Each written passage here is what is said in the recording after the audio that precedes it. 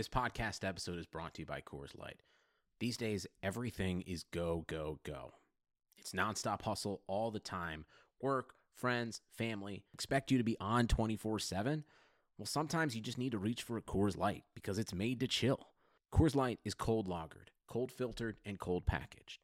It's as crisp and refreshing as the Colorado Rockies. It is literally made to chill. Coors Light is the one I choose when I need to unwind. So when you want to hit reset, reach for the beer that's made to chill. Get Coors Light in the new look delivered straight to your door with Drizzly or Instacart. Celebrate responsibly. Coors Brewing Company, Golden, Colorado. Hey, this is Megan Rapinoe. And I'm Sue Bird. We've decided to turn our crazy IG live show into a podcast for your listening pleasure. Enjoy the show. A Touch More. New episodes of A Touch More drop Tuesday only on the Blue Wire Podcast Network. Be sure to subscribe to the show on Spotify, Apple, or anywhere else you listen to podcasts. Hey, everybody, it's good old JR Jim Ross, the voice of AEW Wrestling. Yo, this is Flip Gordon. CVV Chris Van Fleet. This is Liam O'Rourke, author of Crazy Like a Fox. TCO, the French-Canadian Frankenstein. Hey, this is your Olympic hero, Kurt Angle, and you're listening to Top Rope Nation. Oh, it's true. It's damn true.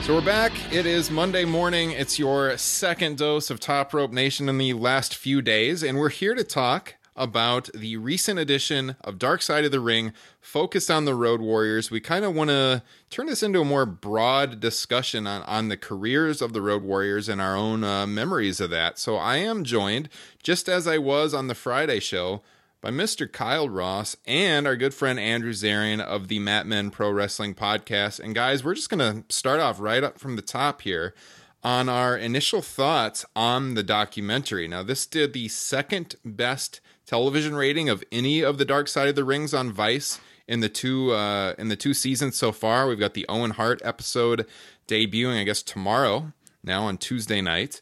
And that one will probably do a lot of viewership as well. But in general, Andrew, you said you just watched it, so it's fresh on your mind. What were your thoughts on this documentary? It's funny. There was a lot of positivity. People really enjoyed it. It was good. It wasn't bad by any means. It was good. There was nothing new that I picked up on it. Obviously, it's not catering towards me or even you. I thought it was a well put together documentary. One thing that really stood out about them is how they never stayed in one place too long. They were really good at knowing when it was their time to move to another territory. And obviously, we all know the issues that Hawk had and with substance abuse and everything else. But it was interesting to see the story being told again in a very condensed version, and they really focused in on how they went from territory to territory. I thought that was an interesting aspect to the documentary. Yeah. No, I think if you're more of a pro wrestling novice and you're tuning in just out of some curiosity, you got a pretty good overview of their career. Now, people like us who are really into the industry, who kind of work in the industry, follow it very closely for 30 years at this point. You probably didn't learn a lot, as you said. There were some things that they left out. For example, they didn't talk about their return to WCW in '96. I noticed they kind of skipped over some periods in the career. So for me, I wouldn't rate it really highly as far as all of these Dark Side of the Rings. Where would I rank this? Probably, honestly, in the bottom half. I think if you want to watch a good documentary, WWE's DVD they put out on the Road Warriors years ago is pretty good from what I remember. I haven't watched it in 10, 15 years, but that was a well put together documentary, I think, at the time, Kyle. Yeah, I think that one was better than The Dark Side of the Ring. It talked about a lot of the same stuff, but it just went a little deeper. Mm-hmm. And again, it was longer. I mean, we've talked about in the past when we reviewed these Dark Side of the Rings, 44, 47 minutes isn't a long time. to tell a story about some of these things. So, when you're looking at a 15-year career, 47 minutes, man, you got to go, you got to hit it hard. And this was okay. I think I agree with both of you. It was okay. I didn't learn anything new. There were better ones, not just this season, but last season as well. Well, something that they skipped over, you brought up, that I was surprised, they totally skipped over the return in 2003, which there's a little bit of a story there that they didn't tell. The fact that he died 4 months after that return, and it was a random Raw return against Rob Van Dam and Kane, and I believe it was a tryout. Technically, they got a tryout, but they were under the impression they were getting full-time contracts, and that wasn't the case because of what happened in the match. Hawk was pretty much wrestling. They wrestled as the Road Warriors in 2003, and that rubbed a lot of people the wrong way. Yeah. Yeah, no, I actually went back and watched that match on YouTube right after I watched the documentary, so it's kind of funny that you mentioned that. Yeah, they were coming off of, they spent time in Japan, they were on the Indies before that for a few years, and ended up being Hawk's last match. We know Animal returned a few years after that. And Don't get me started on the Animal John Heidenreich version of the team. Yeah. Or Christy Hemme. Yeah, that's right. Stop it. Yeah, when I look at these dark sides, though, I forgot Christy Hemme was a part of that.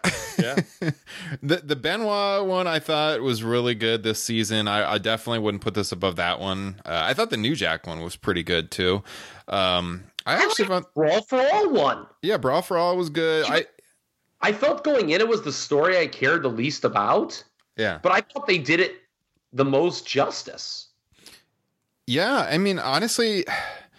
Season 1, too. I mean, I'd say probably the Fabulous Moolah one didn't really interest me that much, but Brody, the Von Erich one, and the Gino Hernandez one were all really, really good. So I wouldn't put this above any of those. But, I mean, it was a good intro, I guess, for people that aren't that familiar with the Road Warriors. And the good news for Dark Side of the Ring is 3 of the top 4 ratings this series has gotten have been the last 3 weeks, with Benoit being number 1. But the last 3 weeks have done well with Dr. D. David Schultz and Herb Abrams, and then this one. It's kind of interesting when you analyze that, because the Road Warriors is an act that a lot of people know about, right? They're pretty famous. Yeah. Dr. D and Herb Abrams, a lot of people, obviously, who this is catered to, hardcore fans, they know those names, they probably know those stories. But they're certainly not, in terms of star power, don't carry the weight of the Road Warriors. Yeah. You know what's interesting? So when they returned, right, in 2013, they were, I believe Road Warrior Animal was 46. They were not young in that return. I think what is he born? 1957, 1958. So you're talking about guys in their late to mid 40s that were still working in that era because they were legends. I find the Road Warrior concept so interesting because these are guys that got over so big on being a cartoon more than anything else. The first time I saw the Road Warriors on a cover of a wrestling magazine with like the non-traditional with like the black spikes, or an older photo that you've never seen because, growing up in New York, all we got was WWE. I found that I was automatically drawn to this, like, who the hell are these guys? And, back to what we were talking about on the preview show that we did, you don't get that. That doesn't exist anymore. I want to talk about the word cartoon for a second. I get what you're saying, but I feel they were like more cartoonish when they jumped to WWF. They were more than a cartoon in the 80s, I feel. You just want to talk about Rocco, don't you? Stop.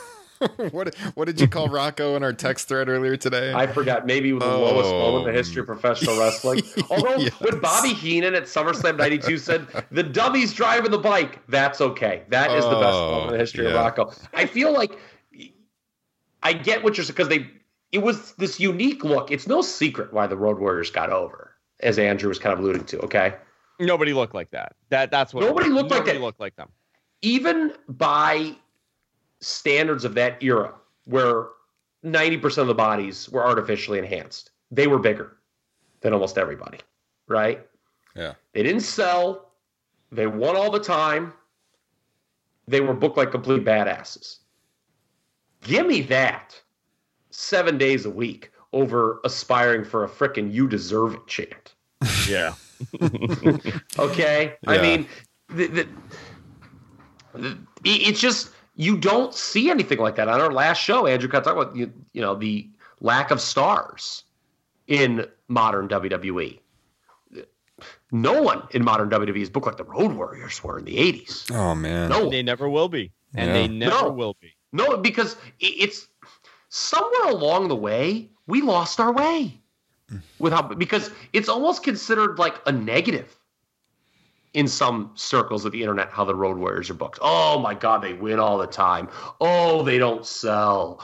Oh, the matches are short. So? Works. It's all about crowd response. And they still call it the Road Warrior pop, right? I mean, these guys, the crowd loved them. I wanted to talk a little bit about our childhood memories of them, because my earliest memories of seeing the Road Warriors, it might have been that late WCW run, like just before they came to the WWF. But I remember my cousin telling me about these guys and the spikes and the shoulder pads and the face paint.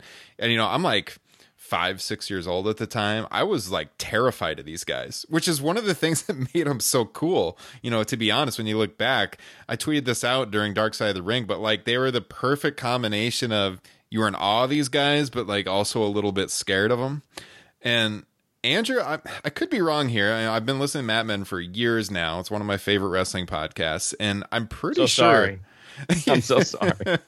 I love the show, but I'm pretty sure, and not to sound too stalkerish, but weren't you at SummerSlam 91? SummerSlam 91, one of my favorite pay-per-views. I saw the Road Warriors win the title from the Nasty Boys. And that Road Warrior pop is real. They got a bit. Listen, it's years and years ago, right? But they got a bigger pop than the Ultimate Warrior and Hulk Hogan in the main event. Wow. It was a bigger reaction for them. And I remember thinking, because I went with my dad and my uncle, and they were big wrestling fans. And this was my first, major wrestling show that I went to. And I remember thinking, like, okay, the Road Warriors came out, obviously. They won the title, big reaction, big moment. And now Hogan and Warrior are also coming, because I went for, obviously, Hogan and Warrior. They did not get the same reaction as them. And it kind of stood out to me. I was like, that's fascinating. They didn't get the same response as a tag team. Yeah. Kyle, what are your earliest memories of seeing these guys? So, unfortunately, I basically missed their entire apex of the 80s. I didn't start watching WCW regularly until they had left. But I'd heard of them through the aftermags. Yeah. Like Andrew had mentioned earlier. I mean, I was, when they showed up in 1990 at the WWF, I was certainly aware of them. They arrived kind of around the same time as Kerry Von Erich did. And, those were two acts I was very well aware of. And I was like, these are big additions, it seems, for the company. Animal kind of alluded to it. I would agree with him that their downfall kind of, aside from, what Andrew just mentioned, was sort of when they went to WWF. Like, to me, if you're to divide the Road Warriors career, it's 80s Road Warriors and like then the 90s. Yeah. There's a big difference because the 80s, and obviously we've all gone back and watched this stuff. I joked with you, Ryan, I think in a text, there's sometimes I'll watch old Road Warriors footage and I'll be like, by God, it's the fucking Road Warriors. Yeah. When they come out to that Iron Man entrance, that was an entrance.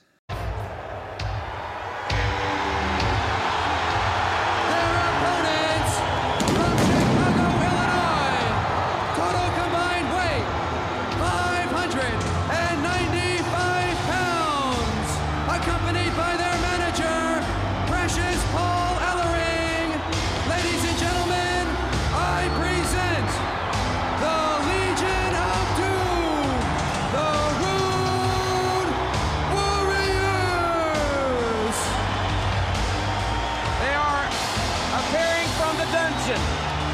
speak here in the Philadelphia Civic Center. Their reputation has been hard-fought and well-deserved. And Jim, I've been thinking and wondering about it. Is this where the present meets the future? We've been and I don't mean back to the future, but we've been talking so much about the skyscrapers, very definitely are the team of the 90s. I think. Listen, also, you got to something to look back. We'll never get that because the curtain is pulled back so much, right? Can you imagine the Road Warriors on Twitter in the peak of their career? Tweeting 3 in the morning, 5 in the morning. Yeah, in the state that he would have been at that point in time. Yeah. Man. I mean, that state or what WWE does, and the Road Warriors going on a TV show and pulling back the curtain and being Mike and Joe, and not the Road Warriors, and telling you how this is all we act like tough guys, but I'm a family man and I got kids, and we didn't see that when we were kids. We just saw these lunatics with spikes. Yeah, it's like 91 and you're following at WWE Animal, and then you go to it and then it says Joe Laurinaitis. I know. What the heck? Look, I have softened in my old age, and I don't think there, all these silly debates we have about wrestling. I don't always think there's like this definitive right answer for every argument, right? That said, when you talk about money drawing tag teams, if you want to make the case that it's someone other than the Road Warriors, that's kind of an offensive take. Like, you're just wrong about that. I mean, they are in a class by themselves when it comes to a tag team in a main event situation. Crockett, my God, did they have it great, huh? They had the 2 best babyface tag teams of all time simultaneously, them and the Rock and Rolls. Mm-hmm. Yeah. The Road Warriors were so over, they didn't really need the belts. And you could put them in a main event spot where the Rock and Roll Express, they were in the tag team title match. Yeah, absolutely. So, yeah, I mean, it's just, I almost would kind of, the way I think to properly contextualize the Road Warriors career, you could call them like the Hulk Hogan of tag team wrestling, in the sense that they don't check these boxes that we look for in these modern times of wrestling, but they were so larger than life. And when it comes to drawing money as a tag team, just they have no peer. Now, Hogan has peers, but the Road Warriors don't in terms of tag team. Kyle, would you say, and Andrew too, if you look at their careers and you're going to pick out their best matches, now we know that they're not a great technical team. They're just 2 big guys that kick a lot of ass. But I think a lot of people would point to their match at Starrcade 89 with the Steiners and, another big successful tag team of that era. Would we say that is maybe their best match in the ring, for our listeners that maybe are a little younger that haven't seen a lot of the Road Warriors in action? Kyle, you're kind of an encyclopedia of pro wrestling. That one, well, that's a fascinating match. Yeah, that's a fascinating match because it was near the time they left. Like, they were winding down and they were having a lot of problems with the office, and it was very clear that the promotion wanted to make the Steiners the badass babyface team, and it was a very rare pinfall loss for the Roadies. I believe it's the old German suplex and guy gets his shoulder up finish. It is a good match. But if you were to ask me best match the Road Warriors were ever in, and maybe this is cheating, it's not a straight tag match, it's the first War Games. Oh, yeah. With Dusty and Nikita against the Horsemen. I have long theorized that the folks working the concessions at the Omni that night were sprinkling a little of the Peruvian nose powder on the hot dogs, man, because that crowd was fucking hot. Yeah. You can't even hear the commentary on the tape. The crowd is so hot. I agree with you. I think the Steiner match, that's a pretty well known match. But they also had, they had some really good matches with the Koloffs. Mm-hmm. That was another big thing for them, big feud. And then the Midnight Express, obviously, with the scaffolding match. That was a tremendous moment to think about. But You brought up something that wasn't a traditional tag match. How about the Calgary match? Oh, hell yeah. Oh, that's right. That's true. You want to talk about a hot crowd? Holy moly! Canadian Stampede '97.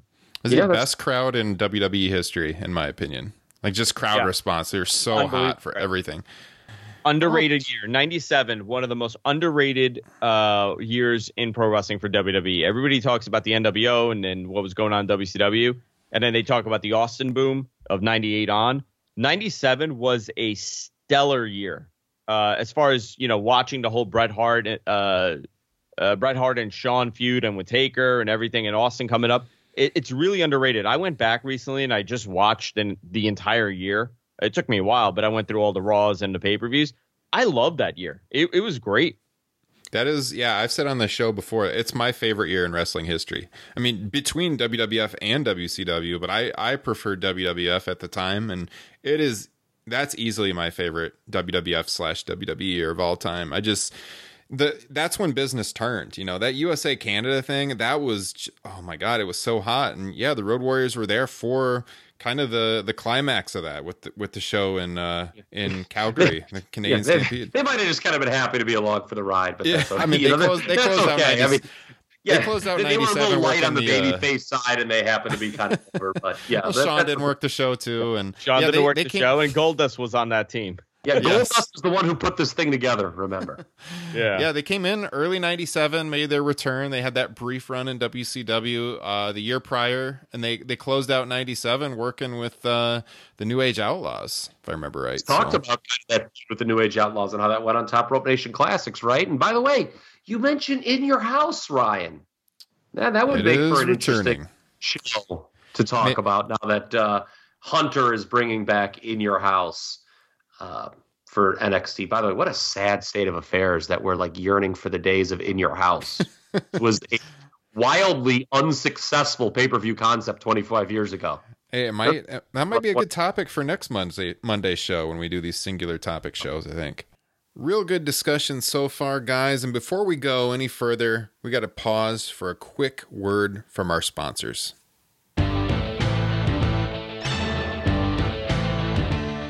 There's no shortage of action going on at our exclusive partner, BetOnline. NASCAR is back, and BetOnline has hundreds of other games, events, and sports to get in on. You can still bet on simulated NFL, NBA, and UFC events 24/7, or you can participate in a $10,000 Madden Bracket Challenge, a March Madness-style NFL simulation tournament you can enter for free. And coming up next Sunday, BetOnline has ex-Chicago Bulls Horace Grant, Bill Cartwright, and Craig Hodges joining them to discuss the Michael Jordan documentary on what they're calling After the Dance. Visit betonline.ag and use promo code BLUEWIRE to receive your new welcome bonus and check out all the action. BetOnline, your online wagering solution.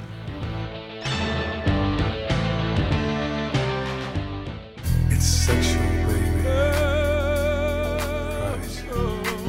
And I want to give it all. That's right, guys. If you're looking to last longer and go a few extra rounds, get to BlueChew.com. BlueChew.com has the first ever chewable that brings your performance in the bedroom to another level. They've got the same active ingredients that are in Viagra and Cialis, so you know they work. And since they're chewable, they work faster. You can take them anytime, day or night, even on a full stomach.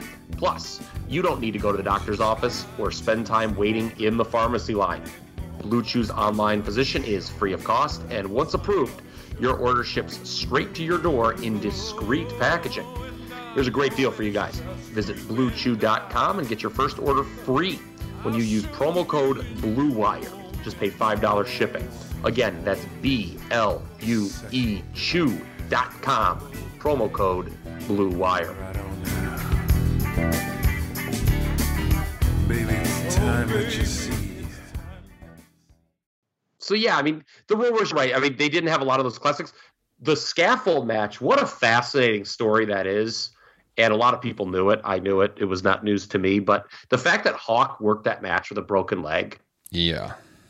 Insane. Fascinating.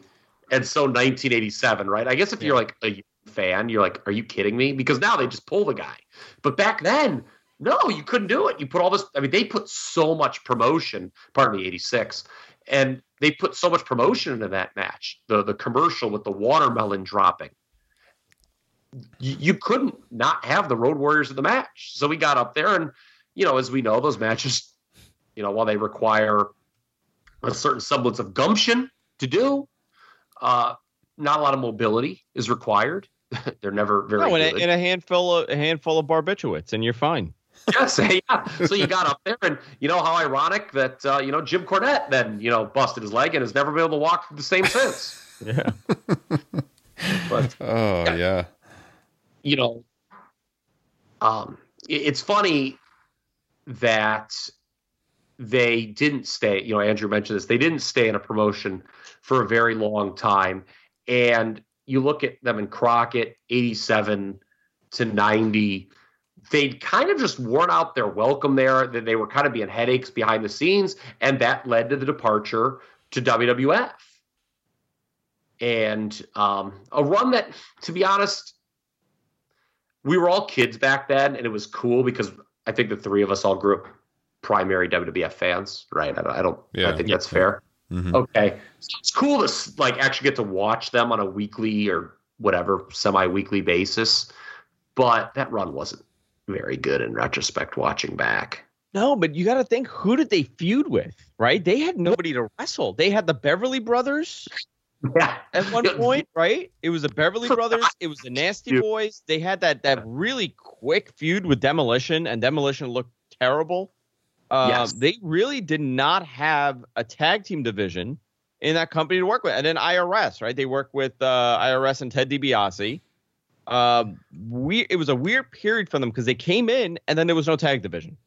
Well, the issue is, moving from Crockett to WWF is the only promotion really in wrestling history that never features tag teams as a main event act. If you look at it. Yeah.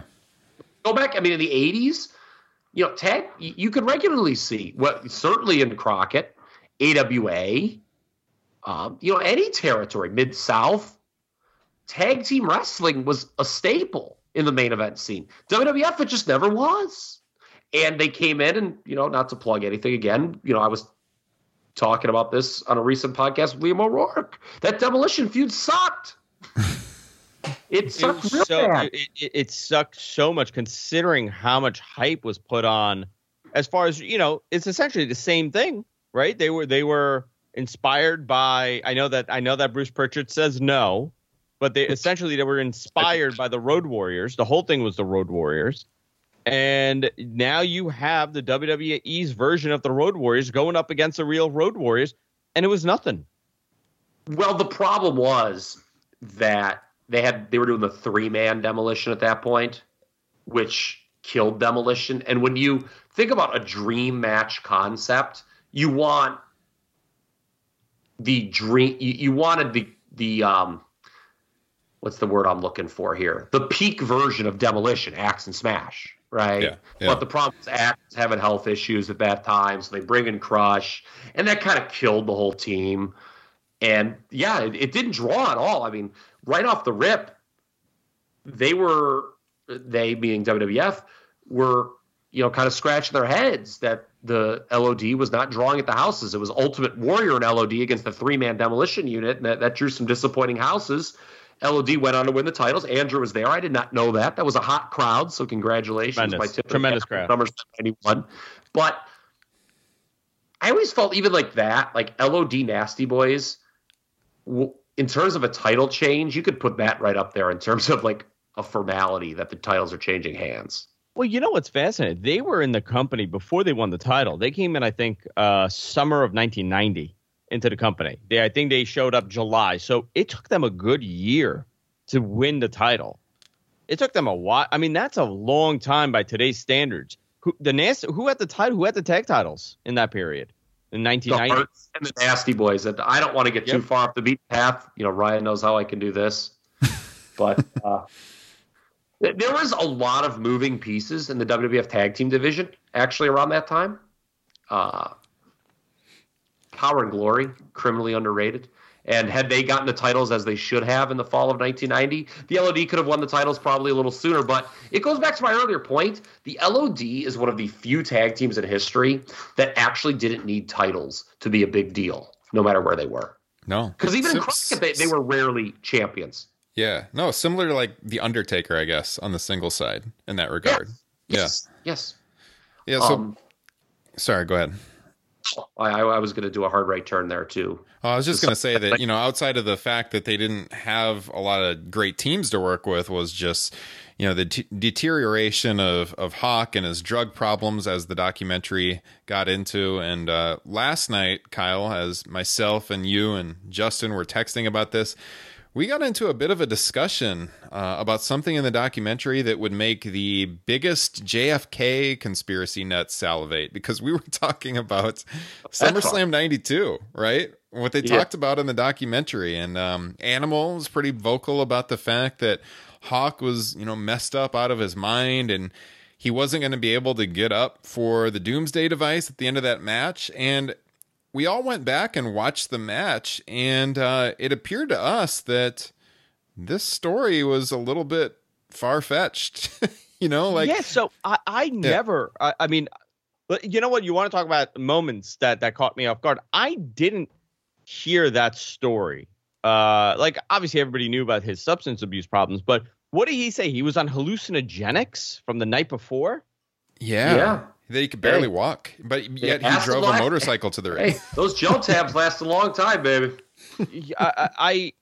First of all, you're in England, right? Like, think about the insanity. Think about what a crazy person you have to be. You're in another country. You're the world champion, the tag team champion. You're on a pay-per-view, 80,000 people, and you say to yourself, you know what? Tonight is a good night to do. Whatever he did. I don't know what hallucinogenics he was taking, ayahuasca, if it's today. Who thinks that way? Who thinks I'm in England? Might as well have some fun. I'm just going to do a couple dabs of LSD. Yeah. No, it's interesting watching it, though, because and Justin, who wasn't able to join us for the show, but he was pretty vocal about this, because when you watch it, he doesn't look really messed up. And even when I watched it back, I guess if you look at really closely, he maybe looks a little dazed here and there. But the problem with the story about him not being able to get up for the Doomsday Device is that he did get up for the Doomsday Device right before the finish in the match. He goes to the top rope, and then they transition out of that, and Animal ends up hitting the power slam for the win. But he went to the top rope. He held the ropes the whole time. But it's hard to believe that he couldn't hit the spot, So I even afterwards, I was going on the history of WWE and looking up 92 cards, making sure Hawk actually didn't work WWF after that, which he didn't. He really was gone, as they mentioned in the documentary. But and they had the split after that, and Hawk went to Japan and everything, and Animal, his back ended up being messed up. But I just, watching the match, it didn't really jive with what was talked about in the documentary to me. Kyle? Well, you know what it is? Go ahead. I'm sorry. No, go ahead. Cut you off there. Because I have it on right now while we're talking to kind of remind me of this. It didn't look anything other than a regular Road Warriors match. No, you're absolutely right. There was nothing different. I'm curious if he's mixing the story up with Bulldog. Because Bulldog, famously, Brett had to kind of carry him through the match. Brett had to do a lot in that match. Yeah. So, they just said that was a touch of the yips rather than the touch of the gel tabs, I believe. Yeah. Well, so when Animal told that story, because of course I did, I thought to myself, I'm like, you know what's weird? They don't win that with the Doomsday Device. I even texted Justin. I was like, hey, don't they win with the Power Slam? And he said, yeah, they do. And then I watched it. And you're right, Hawk doesn't go up to the top rope just one time in that match. He goes up twice. He takes kind of a crazy bump early in the match where I forget if it's DiBiase or IRS. They duck, and he just goes skidding across the ring and out. But I guess, based on the fact that they win with a Power Slam, there could have been a conversation where Animal's like, no, we're going to do this as the finish. That's what he said in the documentary, that he basically said that there was no way in his condition Hawk could do the move, and that he had to kind of push Hawk out of the way even when he did the power slam, which is true. It does look a little awkward, like Hawk's kind of in the way. I will say Hawk didn't exactly give the performance of a lifetime in that match. Meltzer, in his review, I looked it up in the Observer, said, quote, Hawk didn't appear to be in the mood to sell, but he never was. Was he ever? Yeah. Yeah. One thing that Animal did get a little bit wrong in the telling of that story, just to clear up some housekeeping here, the way the tag team division was supposed to be booked, allegedly, the way it's been told by a lot of people, is the Road Warriors were supposed to get the titles back at that show from Money Inc. But because they knew Hawk was leaving, and they didn't tell this part, it was because of the steroid testing that was about to come down. He turned he basically gave his notice, and that's why the Natural Disasters got their completely forgettable 3 or 4 month run with the titles, and Money Inc. wins them back. So the original plan was for LOD to win the titles back at SummerSlam 92 from Money Inc. That's why if you go back, if you remember, Money Inc. had beaten him at a house show, and then LOD gets Ellering into the fold. It was all supposed to build to them winning the titles back, but with the steroid testing coming into play in 92, Hawk wanted no part of that. He obviously knew he was going to fail, and WWF moved pieces accordingly. They took the titles off Money Inc. for that show. LOD still goes over, but it was not a title match. That's interesting. I didn't know all that. So, yeah, I mean, I think we're all pretty much on the same page, though. If we're talking greatest tag team of all time or biggest drawing tag team of all time, like, no question, it's the Road Warriors. We all grew up fans. We all loved them as kids. It's an interesting watch. I would definitely recommend checking out WWE's DVD that they did on. I have no idea if that's on the network or not, but it's a good watch. Something we haven't mentioned, just one follow-up. How fascinating is it that many successful pro wrestlers came out of Minneapolis from that time period? Oh my God. Unbelievable. It's insane. The AWA DVD, by the way, too, is a really good watch. I love the AWA DVD. Yeah. Yeah, it is crazy. Like those Minneapolis suburbs just all over the place. Yeah. And Henning, Rude, the Road Warriors, Nikita Koloff, Scott Norton, right? Mm-hmm. Because he's a Minneapolis guy too. Barry Darsow. Yeah. The great Barry Darsow. The great Barry Darsow. What a utility man in the history of this industry. And it's crazy too, because a lot of them are about the same age, and they talk about how they were kind of aware of each other, even like growing up, or ran into each other, and just tons and tons of talent up there. So, that's another highly recommended old WWE DVD is the story of the AWA. But I mean, anything you guys wanted to say about the Road Warriors that we didn't get in before we close up shop here? The Hawk dies off the Titantron thing is one of the most hideous things in the history of Monday Night Raw. And think of the ground that covers. Yeah. And knowing that he was sober, like he had gone through his issues and he was sober and he was doing really well. And just so bizarre. So bizarre. It was very uncomfortable. I remember, watching it live. I always found it very uncomfortable seeing him with no makeup, and he had the longer hair, and he's out there, he's talking about his sobriety and how long he's been sober, and Lawler is just ripping on him and calling him a drunk throughout the entire thing. Because remember, it went on for weeks, right? He would come out, Road Warriors, it would be Animal and Droz having a match, and he'd sit on the outside talking on commentary. And Lawler was just brutal with him. Mm-hmm. And looking back now as an adult, it's even worse. But I was a teenager, and I'm like, my God, that's pretty mean, Yeah. It's so weird how they do that, like they did that with Jake too, Scott Hall, and Lawler killed him Lawler too. Was involved with that. Yeah, that is really too bad. It is very mean, as you said. Yeah. I remember watching that live, just like Andrew. I was like, this is shitty. Yeah, I know. I was probably 15, 16 at the time too, thinking the same thing. It didn't even get over. What are they? It's not like it was people oh my God. They just dropped the angle. Here's this guy, he falls off the Titantron, and there was no real follow up even to. Where do you guys remember where it was supposed to go? Droz was supposed to turn heel. They kind of touched on it where they showed the thing where it was like they played it where it's like he was trying to save him, but he actually pushed him.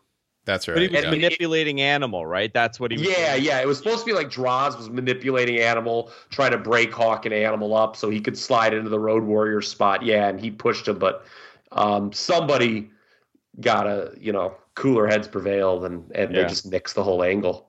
Yeah. You know what? Talking about Dark Side of the Ring, I think the Droz story would be fascinating. Oh, yeah. I was there, by the way. I was there the night he broke his neck. No way. Wow. I was front row at SmackDown at the Nassau Coliseum. Him and D'Lo Brown. I don't even know if it was a tape. They weren't. I mean, obviously it was taped, the show, but I don't know if it was supposed to be on TV. It was early on in the show. And he went up, and I was front row. My seats were right behind Jerry Lawler. If you watched that pay-per-view, you could see me throughout that entire pay-per-view. A 15-year-old version of me. And he just went up, and I forgot what the move was. It wasn't a suplex. I can't remember, but everybody in that building knew he was done. His neck was broken. Shane came running out. Bruce came running out. It was really weird to watch wrestling, for another 2 hours after that. Jesus. Traumatic experience, even at, what were you, probably 16, 17 at the time? Probably 16, 17, yeah. Wow. That's crazy. Oh, man. Well, anyways, I mean, the Road Warriors, we love to get nostalgic on this show and talk some classic wrestling, and this certainly does it, Like, if I think of a tag team, if I could watch one tag team, they're up there for me. It'd be like them, the Hart Foundation, the Rockers. That's the cream of the crop for me as far as my tag team wrestling favorites go. So, yeah, check it out. Let us know what you think. TopRopeNation@gmail.com. Shoot us a message on Twitter. You can find the show at Top Rope Nation. We're also on Instagram. Andrew, where can the listeners find you? Of course, Mat Men Podcast, where everywhere podcasts are available. We're on YouTube. We do shows live. We do watch-alongs with the pay-per-views. And gfknetwork.com. Kyle, the listeners, where can they find you? Hell. No, TRP Kyle. At TRP Kyle. Yeah, Andrew, again, thanks for keeping the seat warm for Justin, who will be back at the end of this week for our next episode. Again, I would highly recommend you guys check out Mat Men. It's a great show. And if you like our show, if you aren't already, subscribe on Apple Podcasts, Spotify, TuneIn, iHeartRadio, wherever podcasts are found. You can find more at topropenation.com. And of course, we are giving away free t-shirts for all new Patreon subscribers over at patreon.com/topropenation. If you sign up by May 31st, we'll send you a free t-shirt in the mail. Check out all the details over at patreon.com/topropenation. And we will check you guys out this Thursday. Have a good week.